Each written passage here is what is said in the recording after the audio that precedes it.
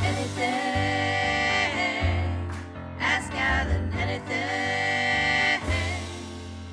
Is it cold outside? Should I run and hide? How do I take my company worldwide? Do you love the law? Did you watch Hee-Haw? What's the weirdest thing that you ever saw? What's it like in court? Favorite sport? Can you help with my book report? Is my hair too long? Am I right or wrong? And do you mind if I sing along to anything? Ask Alan anything in the world.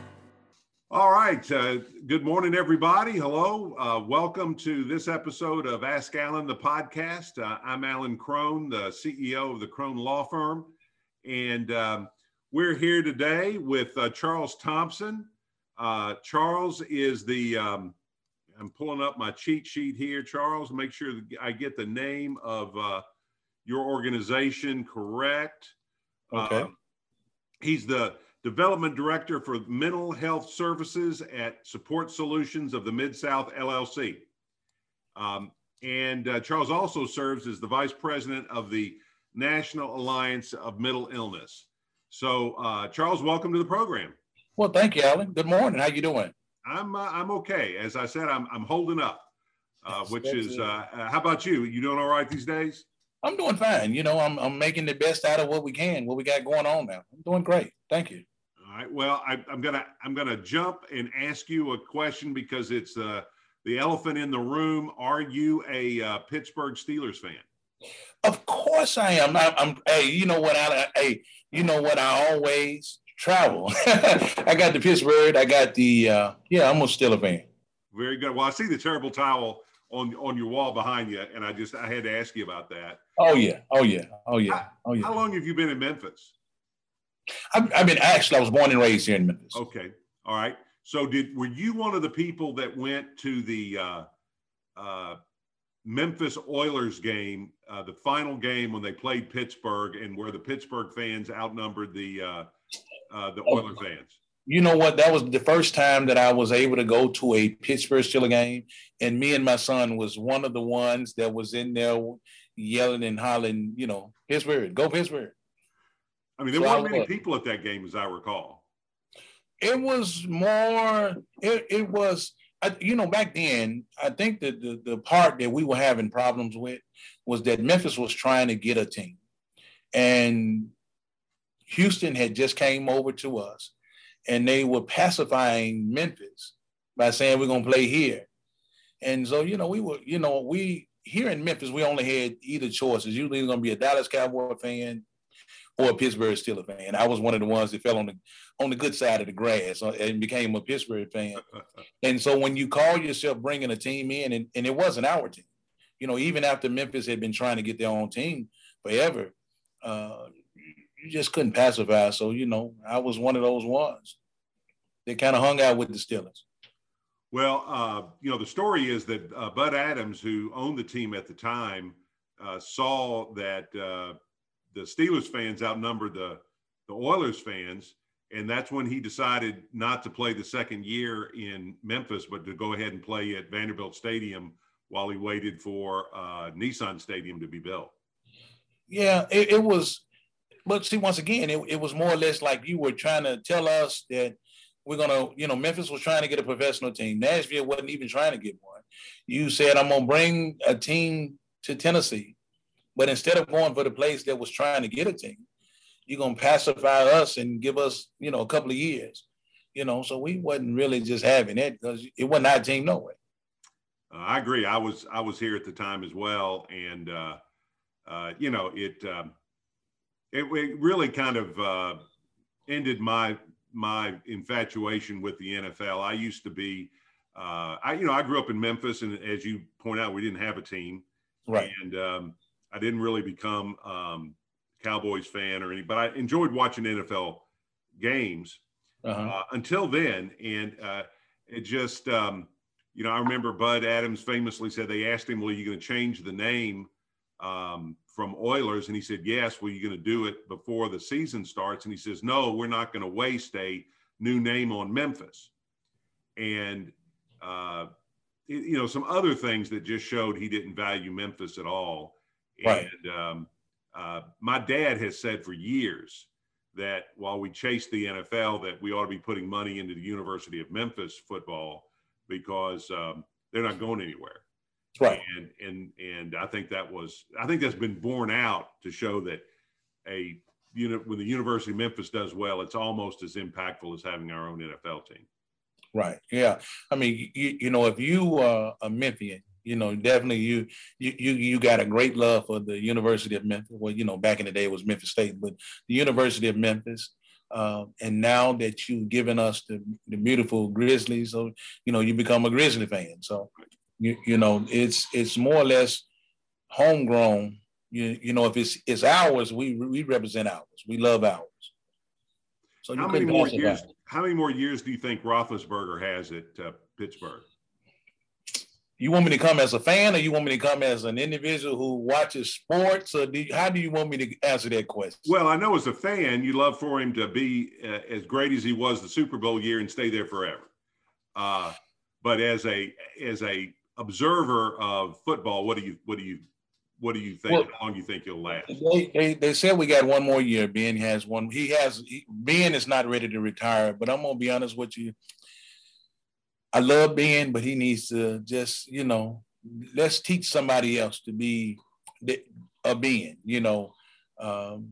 Ben is a great guy. I love his heart. I think that he has the heart of a lion, but the arm is just not that of a sling shooter anymore. So I think it's about time for us to look for something different. Well, I wish the Steelers the best of luck. I had a brush with greatness in that I had a case in Pittsburgh. Actually, I had 2 or 3 in Pittsburgh, and I'm having dinner at a nice restaurant. I'm sitting at the bar eating dinner because I was there by myself, and I look next to me. There's this big guy sitting next to me, and it's Ben Roethlisberger.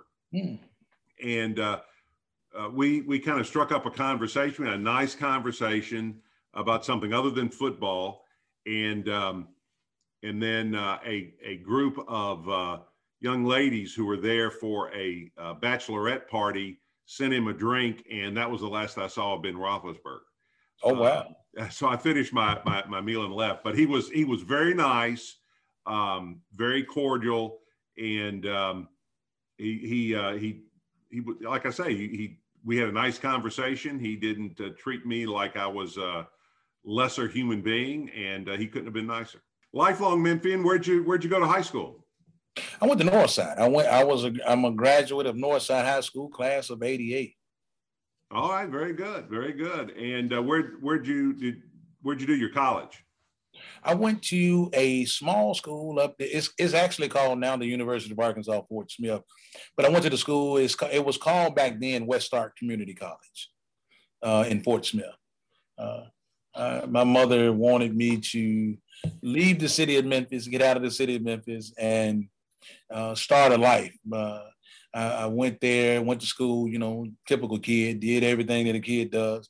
And after school, I came back home. Of course, being away from home gave you the opportunity to consider yourself to be grown. So I had no supervision.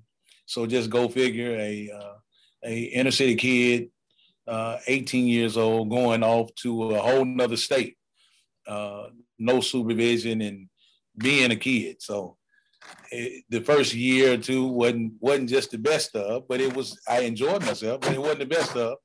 But I actually got life experiences and was able to come back home and try to make a difference. Sure. What did you think of Northwest Arkansas? Northwest Arkansas was pretty cool. I thought it was, to me, coming from Memphis, it was a slow city, which is something that I needed. I needed something to slow me down. Mm-hmm. I was able to get close enough. I was there during the year when the Razorbacks won the national championship. So I was able to get part of the hoop and holler when they was doing that. I learned that Arkansas was a dry county on Sunday. And so I explored Oklahoma a lot more than I thought my mother would have wanted to know back then. But other than that, it was cool. It was quiet. It was great scenery. The upper north part of that Arkansas was just, it was nice. It's a lot different than West Tennessee. Oh, of course it is.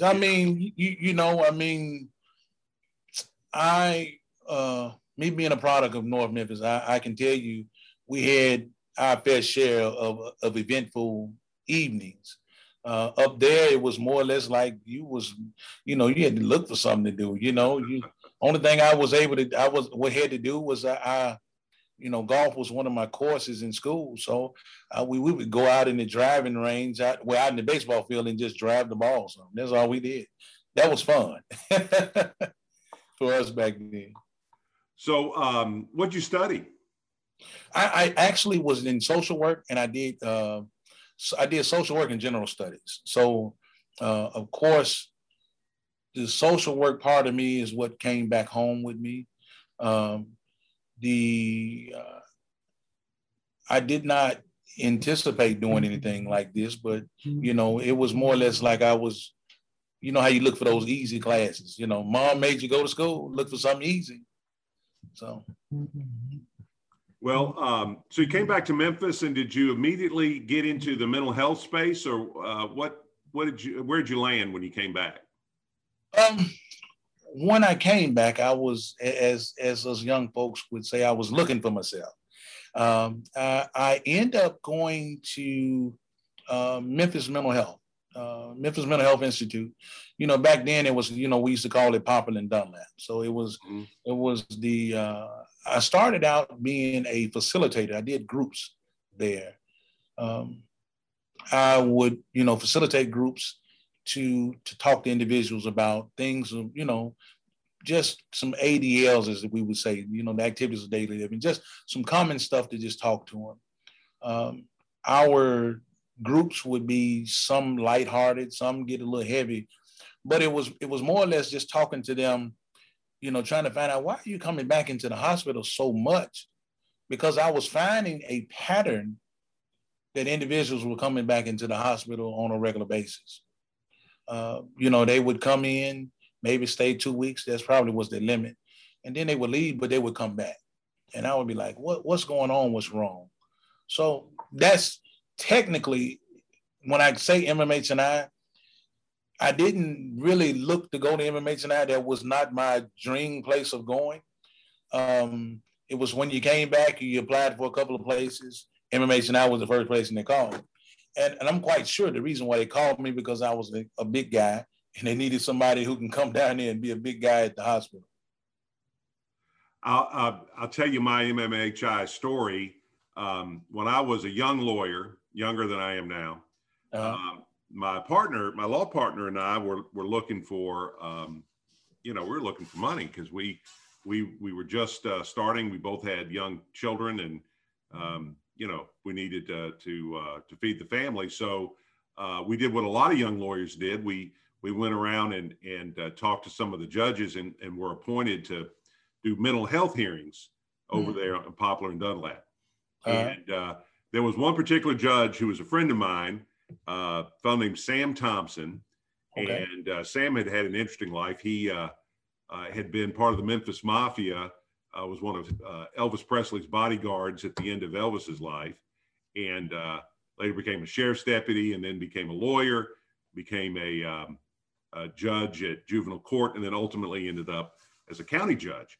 And remarkable career of a guy just kind of putting one foot in front of the other. But he had the best process, because he'd come in, and I always said being a defense lawyer in those mental health hearings was like being the Washington Generals playing the Harlem Globetrotters. You weren't expected to win anything, because most of the people there, like a lot of judges said, they needed help, and my job was to make sure that all the I's were dotted and T's were crossed. But Sam ended those hearings in such an interesting way. He would let the lawyers talk, and they would be doctors testifying, And then at the end, he would always turn to the patient and say, okay, Mr. or Ms. Smith, you have something you'd like to say. And he would let them talk. And they usually didn't talk more than a minute or two, but if they went on, he would just sit patiently and he would listen to them and he would nod his head, and they would finish and he'd say, is that all you'd like to say? And they'd say, yes, sir. And they said, appreciate. They almost always said, thank you for letting me have my say. And then he'd pull the commitment papers over in front of him on the desk and he would say, all right, now, Mr. Smith, I'm going to sign these papers for you. And so you can go with the deputy. And they would smile, and you could tell that they thought what he was saying, I'm going to sign these papers to let you out. What he was saying is, I'm going to sign these papers to put you in. Right. And these double doors in that courtroom. And if you turn right, I always say you turn to the light. That was the glass doors that led outside into the street. Believe me, I know that barrier. Yeah, and you turn left and you're going back to the hospital, and the doors of the courtroom would close just as they were turning to the left, and you would hear the patient say, hey, where are we going? Yeah. But I thought it was a kind, and that's a little longer story than I intended to tell, but I always thought that was a kind way of handling that, by giving the patient their say and then doing what he had to do in a way that was kind of broke it gently to them. But that's my MMHI story. Okay. You know, MMHI, that was my growth. That was my growth in mental health. Now, because I'm going to be honest with you. If I tell you, Alan, if you'd have talked to me, I've been doing mental health now for about 31 years. If you'd have told me 31 years ago, I would be sitting where I am today, I could, you know, as my pastor would say, I probably would have used a couple of those double-jointed words and told you something was wrong with you, you know. But you know, we serve a higher power that actually orders those nice steps for us, and so my journey from that happened because that's where he placed me at. And I just wanted to say, you know, I look at it. Your story, I can tell you a whole bunch of those mental health stories that would make you laugh, make you cry, but all of them were good to be able to help an individual understand where somebody's coming from and where they're trying to go. How has mental health services changed in the 31 years that you've been involved? What I do now is housing. I do housing. You know, I used to, remember I told you I was asking them, why are you coming back? Why are you coming back? I had an opportunity, you know, a lady met me while I was at MMHI one time doing group. And she said, I just love your demeanor. You know, your temperament with them is awesome. You know, you'd be good in the setting. She was starting a house, you know, that provided services for individuals with mental illness. And I was like, okay, I wasn't really looking for nothing. But she said, you know, I could get you this amount of money and I can pay you every week. Of course, you know, back then, you know, I like, hey, every week, hey. So I jumped on it. And what happened is when I went into the home, I saw some of the folks that was in the home, that was in the hospital. And I'm like, man, you got this. This is nice. Why are you coming back into the hospital? Well, while I was there, I was doing this part-time. I wasn't really doing it for a full-time job. It was a weekend position. You know, I got a state job, got a nice job but the individuals told me then, we don't go nowhere. We don't do nothing. We just come here. Our own thing we do is smoke cigarettes. You know, we come here, smoke cigarettes, go home, you know. And so we had an opportunity not to do anything, but just stay here and create trouble and be mischievous. And so as the time went on, the young lady asked me, would I think about coming on full time? And I told her that the only way I come on full time is we got to change some things. We have to do more with the residents to get them in the community. Your question was, what do I see different now than then? Is that now you have stable housing out here that's available for folks to be able to live a life and not have to worry about being in the streets. not having family members who are taking their money and putting them back in the hospital. One of the things that I've came across in mental health is a lot of times you have family members who act like they care. Now, some do care, and I don't want to get that misconstrued. Some folks really do care, but some of them are only there to get their money. And they know the system just well as enough as the residents do or the clients do.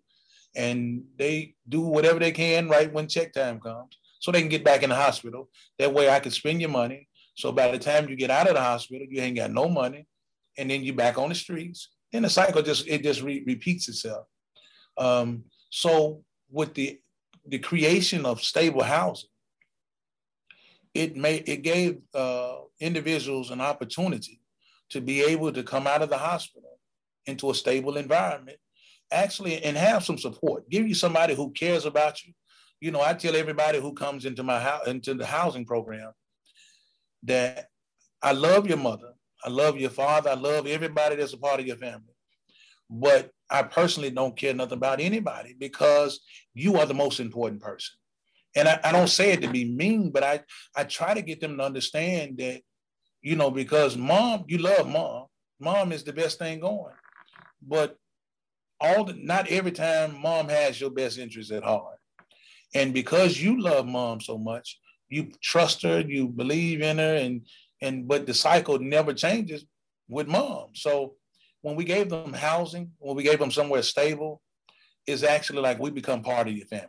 We want you to know that we are part of the family and we're here to make a difference in your life. I'm sorry, I can just talk. You got to shut me up sometime. I'm sorry. Well, tell me a little bit about Support Solutions of the Mid-South and what its mission is. We are a Support Solutions of the Mid-South. Of course, it was founded back in 2005 by Dr. Larry Durbin, and he had a couple of partners that were part of it. They actually started out with the intellectual disability. I've actually been here with Support Solutions now for the company I used to work for. Let me tell you how funny this is. The company I used to work for, Dr. Durbin's partners were owner of the other company. And when I left the other company, Dr. Durbin wanted me to come over here and do what I was doing at the other company.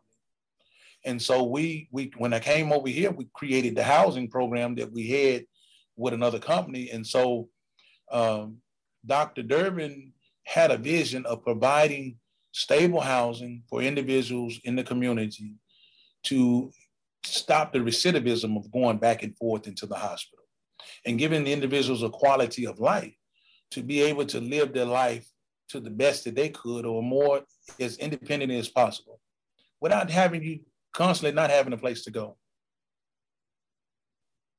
Well, that sounds great. And what's the primary means of support? You talked about housing. Is there a key to helping these folks get independent and be successful? We provide them with we have managed care organizations that we deal with, and we have to provide them with what they call psychosocial rehabilitation. We do 15 hours of psychosocial rehabilitation, plus we do other than the norm. When you come, one of the biggest things about individuals with mental illness is when they get out of the hospital, medication. Our focus is on medication, medication, medication, and medication.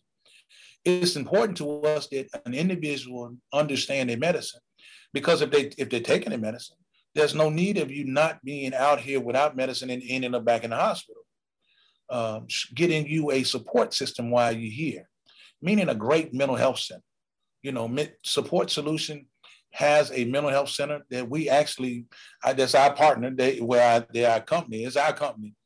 And in housing, we're able to get them linked up with the psychologist, the nurse practitioner, social workers, and everything of that nature. And so even when they transition out, they'll be able to have somebody that's a support system. And they know all about that stuff. It's important that you know your meds, how to get your meds, know the purpose of your meds. That's one of the biggest things that I have talking to individuals is teaching them the importance of taking your meds. I try to give them an understanding because a lot of times individuals go back in the hospital because they're not med compliant. You know, the biggest thing that you hear is non-compliant with medication. Mm-hmm. The problem be because when you start to feel better, you know, you stop taking your meds. It's just, you think about us. Let's look at me and you. Some of us, when we have say like a doctor give us an antibiotic, he tells us, I need you to take all of this until it's gone. You know, and then we know that the antibiotic is there to fight an infection. So what we do, we take the antibiotic as long as we need to. And when we start to feel better, guess what we do? We stop taking the antibiotic. We put them few pills that we got left to the side. And then, so if it came back, we'd be able to say, hey, I got a few more pills, I can take it again. Well, and I try to explain it to the residents that come into the house, that just like a common cold or an infection, the doctor tells us to take it until it's gone, not till we feel better, but till it's gone. And so you have to get the residents, I call them residents, so you're gonna have to forgive me if I say that on more than one. We have to talk to, we have to tell the residents that with your illness, your mental illness, because I got to get you to understand your mental illness, you have to take your medicine as prescribed, not till you feel better. And see, what happens is when they feel better, you know, their thinking clears up. They starting to say, hey, I know this, I feel better. And so what happens is I feel better, so I don't need to take any medicine anymore. So the importance is educating our residents on the importance of continually taking your medicine. Sure, and then a lot of folks that have mental illness, they also have other issues that either you know, companion issues or issues that come along, like substance abuse or other things. That how do you deal with someone who's got a kind of multifaceted set of problems? Well, with those individuals with the dual diagnosis is what we actually, because we have a mental health center here, we have counselors that are here to talk with them and work with them. We actually reach out in the community. If there's something that's a little bit bigger than us, we'll reach out in the community and grab another agency that can actually help provide those services for our clients. But we do IOP, which is an individual outpatient. We do it in group setting. We do it in individual settings. So we actually try to focus on individuals in the home or in the community, you know, because we have that not just for folks in home, but also those individuals in the community who wants to have individual therapy, who wants to participate in those group settings. We have that to where they can come in and actually still be able to provide, get those services on an outpatient basis. What are the best ways that we can get awareness in the general community about how important it is for us all to address mental illness as a disease and as an obstacle that a lot of people in our community have to living their best life? You know, one of the things that the most important thing to me is that we have to understand that mental illness is real. You know, a lot of folks don't think that this is real out here. They think that it's something that you can just look at it and go. So we have to be able to educate individuals on that. One of the things that I'm a part of, I'm the vice president of NAMI Memphis. NAMI Memphis is the National Alliance of Mental Illness. And their sole purpose is to educate family members, consumers, to understand the disease, to understand the diagnosis. And even for family members, you know, a lot of times families don't understand mental illness. You know, in the African-American culture, we're getting better, but we used to just want to say, we're going to pray about it. We're going to let we're going to let the Lord deal with that. But now we're starting to do more talking. We're starting to try to understand, why is Billy that way? You know, Billy, up until he turned 18 years old, he was normal. Not understanding, not realizing that in some cases, schizophrenia doesn't kick in till you're 18 years old. You know, between the age of 18 and 22 is about your time that schizophrenia, if it's gonna, it kicks in. Some folks don't understand that because, you know, Samuel been, been drinking, that he got alcohol-induced psychosis. So what we do is NAMI Memphis tries to educate the family as well as the resident to be able to understand the mental illness. They provide free classes to the community to be able to get them to come out and actually learn, so you can be, better be able to take care of your child, your loved one, or even your spouse. We know that there are different things that may happen in life. Somebody gets in a car wreck, they get a TBI. So, and NAMI helps with, we work with you on that as well. So to be able to get out there, NAMI has an office here in Memphis. It's at 3728 South Hickory Ridge Mall. The number, if somebody want the number is 901-517-8825. Miss Veronica Black, the sweetest lady that you would ever meet, will be more than happy to help you. And she will give you directions on whatever you need to do out that way and get you in that way. What are some, can you tell some success stories on particular residents that you've worked with who've adapted and overcame? Getting individuals to understand their mental illness is going to be the biggest thing I can tell you. Once an individual learns and understands their mental illness, it becomes more, they become more willing to actually live with it, address it, and be able to move forward. People should understand that mental illness is not a crutch. And it shouldn't be considered as something that's holding you up. Mental illness is actually a springboard to living your best life. Because once you understand your mental illness, you can actually take control of it and take control back of your life. So I would say that when we look at, I had a gentleman who at another company that I worked for, we were building apartments next door. It was more or less independent. And once we started those apartments, the guy said, look here, that apartment right there in the first corner, that's my place. I'm gonna go move over. Because I explained to him what was the purpose of those apartments. And he said it's gonna be like, we don't have to be here under the supervision. No, it's gonna be where you can live more independent. And so he focused on I'm talking about from the time that the first brick was put in there, he said, that's where I'm gonna live at. And so, and he watched it as it continued to build next door to our facility. And lo and behold, once it got completed, he was able to say, we set up a couple of treatments, goals, and everything for everybody to do. And you as a consumer, we get you to set up your own goals. What do you feel that you need to do to get better? But once he got his self-mindset right, he was like, man, I'm gonna take this, I'm gonna know all of this, I'm gonna he started setting up his own appointments. He started doing everything for himself. And before you know it, he actually applied for the apartment himself, got it, was able to move in, stayed there for a couple of years. And then he actually, I can't call his name, but he is doing wonderful. Every now and then he calls me and say, hey, Charles, I'm doing great. I'm like, I'm just glad to hear that, man. That's wonderful. So, and I've had numerous success stories such as that. Once an individual takes control of their understanding their mental illness, we got to quit trying to hide it, quit trying to make it seem like it's not realistic, but it's there. And so individuals need to understand and grab hold to it and know that, once again, this is not the end. This is just the beginning of a beautiful situation that you can take control of.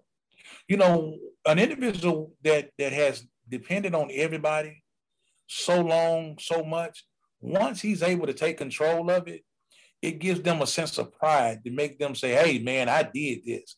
And that is what I consider my greatest success story, is just listening to folks saying, Charles, I understand. I got it, and I'm able to move forward from here. Well, that's what it's all about, isn't it? I mean, that's got to make that's got to be a good day when that sort of thing happens. That has got to be the most powerfulest thing that I can tell you I can experience dealing with the individuals that I deal with. Now, Alan, let me be realistic. Now, there's some folks that we have that's in our house setting that probably would never be able to function by themselves. But the goal is to be able to, even if we know that there's a slim possibility that you're going to be able to be by yourself, I still have to give you the vision. I still got to provide you with the tools that, yes, it can happen. Because who knows, man, you may be able to fool everybody and be able to do that. But if we don't try, because a lot of times what happens, we don't try, and we write folks off and say, hey, this is it. You ain't going to do nothing else. But no, everyone that comes into our housing setting, we give them the tools to be able to have the ability to make their own decisions, to be able to provide, to come up with what they want. The guys, the ladies, they create their own menus. We take them to the grocery store. We go out and we do shopping. We work on budgeting. We work on money management. We work on things that you would need as an independent in the community. So those are some of the things that we do to actually, once again, even if if you can't leave us right away, well, at least you're getting all the tools you need to be able, when you get ready to go, you're going to be able to transition out. Well, you're blessed to be able to work every day and have such an impact on people. A lot of folks, I think people have more of an impact on others than they give themselves credit for, but that's certainly a very tangible way of having an impact on individuals and your community. And I'm so glad you were able to share that with us. Well, thank you.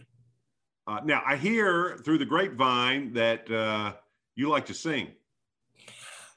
Just a little bit. I do, Alan. I am a member of a group called the Mighty 100 Voices. It's a Christian choir.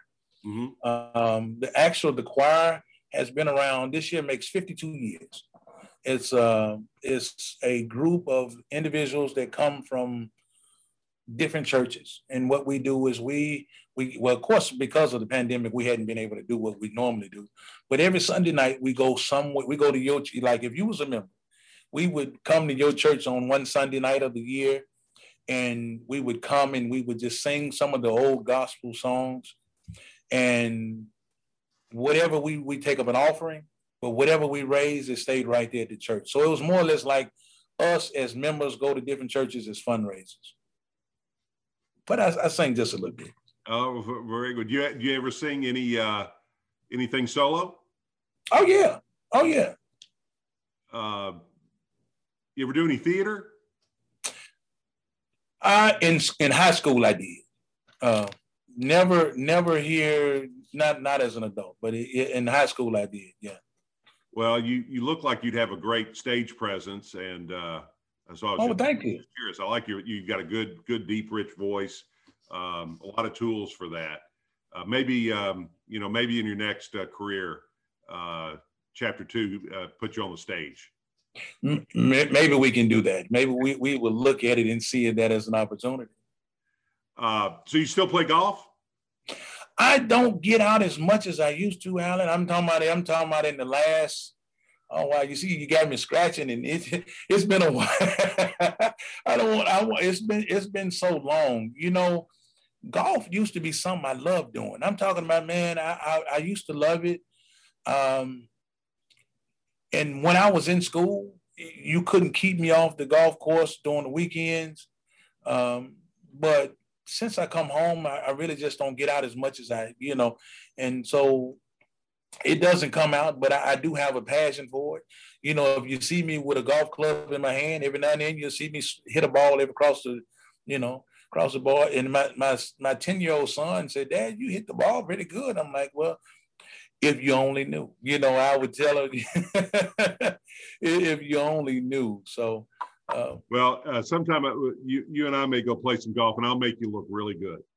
Okay. Really good. Well, I don't know now, Alan. It's been so long now. We may be out there we may have to both get a cheat sheet together and put it together. What else you do? What does Charles Thompson do to relax besides singing? Well, of course, NAMI is one thing. I'm actually I actually just recently met a young man by the name of John Brown. He is the executive director of the Lifeblood here in Memphis. And talking with him, he has informed me of so much about what's missing in the community, as far as in the African American culture, as far as us being blood donors. You know, sickle cell affects African American community more than any other community, followed by the Latino and Hispanic communities. And there is a shortage of blood. And so I've been with this young man, has enlightened me on a great deal of stuff that the community needs to be involved in. He's been trying to get churches to actually, you know, let's come out, let's get somebody to donate blood, to work with that, especially like with African American communities in the Latino communities, to get them to donate more blood. You know, a lot of folks don't understand it, and they don't even know if they got sickle cell. But, you know, one of the things that Lifeblood does is, you know, when you donate, they'll check to make sure to see if you got, you know, got a sickle cell trait. Mm-hmm. You know, it's easily to come out and register. Any churches that want to be a part, and it doesn't have to be the African American community, because I don't want them to think that I said that because that is what sickle cell is, one of the things that they're focusing on right now. But the Red Cross has a wonderful organization that actually donates blood across through national disasters, whoever may need some, wherever it may be needed. They do a great deal of supplying the United States or with blood. And so, but in the African American culture, the community, it is a rarity that we donate a lot of blood. And so I've been spending a lot of time working on getting with Mr. Brown, Mr. John Brown, mm-hmm. to get African Americans in the process of thinking about donating blood, because, you know, you may need it yourself. Also, and if they wanted to register or be a part of that, if you don't mind me, Mr. Allen, you sure. can go to the redcross.org/blood. And you can contact Mr. John Brown at john.brown3@redcross.org, or just give him a call at 901-726-1690. Also, we'll put all that contact information for both up on the screen so people can see it. Okay. Also, last thing I can tell you what I've been doing lately. I live in the Raleigh area. I am a lifelong Memphian. Okay. I created I was back a couple of years ago. I kept seeing my community just on the news every day. Somebody got shot. I created a Facebook page, and I was, when I initially thought of it, I was going to be selfish and say Raleigh Matters. But I changed the format and said Memphis Matters to me. And the reason why I did it to Memphis Matters to me, because I want everybody who is a citizen of Memphis to look at themselves and say, Memphis matters to me. I mean, me as an individual. And if it matters to you, that means that you would be somebody who said, well, if it matters to me, I'm going to look at my neighborhood. Now, the area in Raleigh I live in is quiet, it's sweet, it's beautiful. I'm talking about, when I tell you, it's one of the hidden gems of Raleigh. But on the other side of Raleigh, there are areas where, you know, the crime is a little bit high. So my vision was, when I created this, is that I need to start talking to folks on this side, because eventually, Alan, you know, is out there, but it's coming. If I don't help stop it where it's at, it's going to trickle. And that goes for every citizen in Memphis. It may not be in the neighborhood right now, but if we as citizens do not take pride in Memphis as individuals, it's coming our way. So I said all that to say I ran for the state of representative of District 98. I felt that the representation that we have is not adequate enough. My representative, I thought that he was an individual who, whenever the camera came on, he was there to smile. He wanted to show his face and let you think that he was doing a great deal, when in all honesty, he wasn't really doing a whole lot. So I ran as state representative because I wanted to make a change in my district, to let everybody know that I was going to Nashville to be a Nashville representative, but I'm a citizen of Memphis, so I need to make sure that Nashville know that Memphis is here. And that was the original goal of that. But the coronavirus, of course, was out, and I couldn't really get out and say a whole lot. I did decent for an individual who never advertised one word on radio or got out and did it. Well, I did advertise on radio, excuse me. I didn't put a whole lot of stuff out there. Right. So my fight to make District 98 better has not stopped. COVID won't stop it. Because as you can see, I have a passion for what I do. I love helping those who need us the most. I wish that we as individuals would quit turning our back on individuals and just look at our neighbor to be able to provide them with some form of care and support. I'm an associate minister at my church. And so, of course, that's another one of those, if you told me I was going to be doing that years ago, I'd have said, no, not me. But, our higher power has ordered all of our steps. And we have to realize and understand that steps that we're walking in is not something that you may have planned, but, God has a vision for all of us. And we just got to know that he has provided us with means of getting where we're going because of his grace. And so I'm one of those ones that live by his grace and his mercy daily. And I just look for him to continue to just guide me. So that's Charles Thompson. Well, very good. I can't help but think that as a man of faith, you embody that, and particularly you embody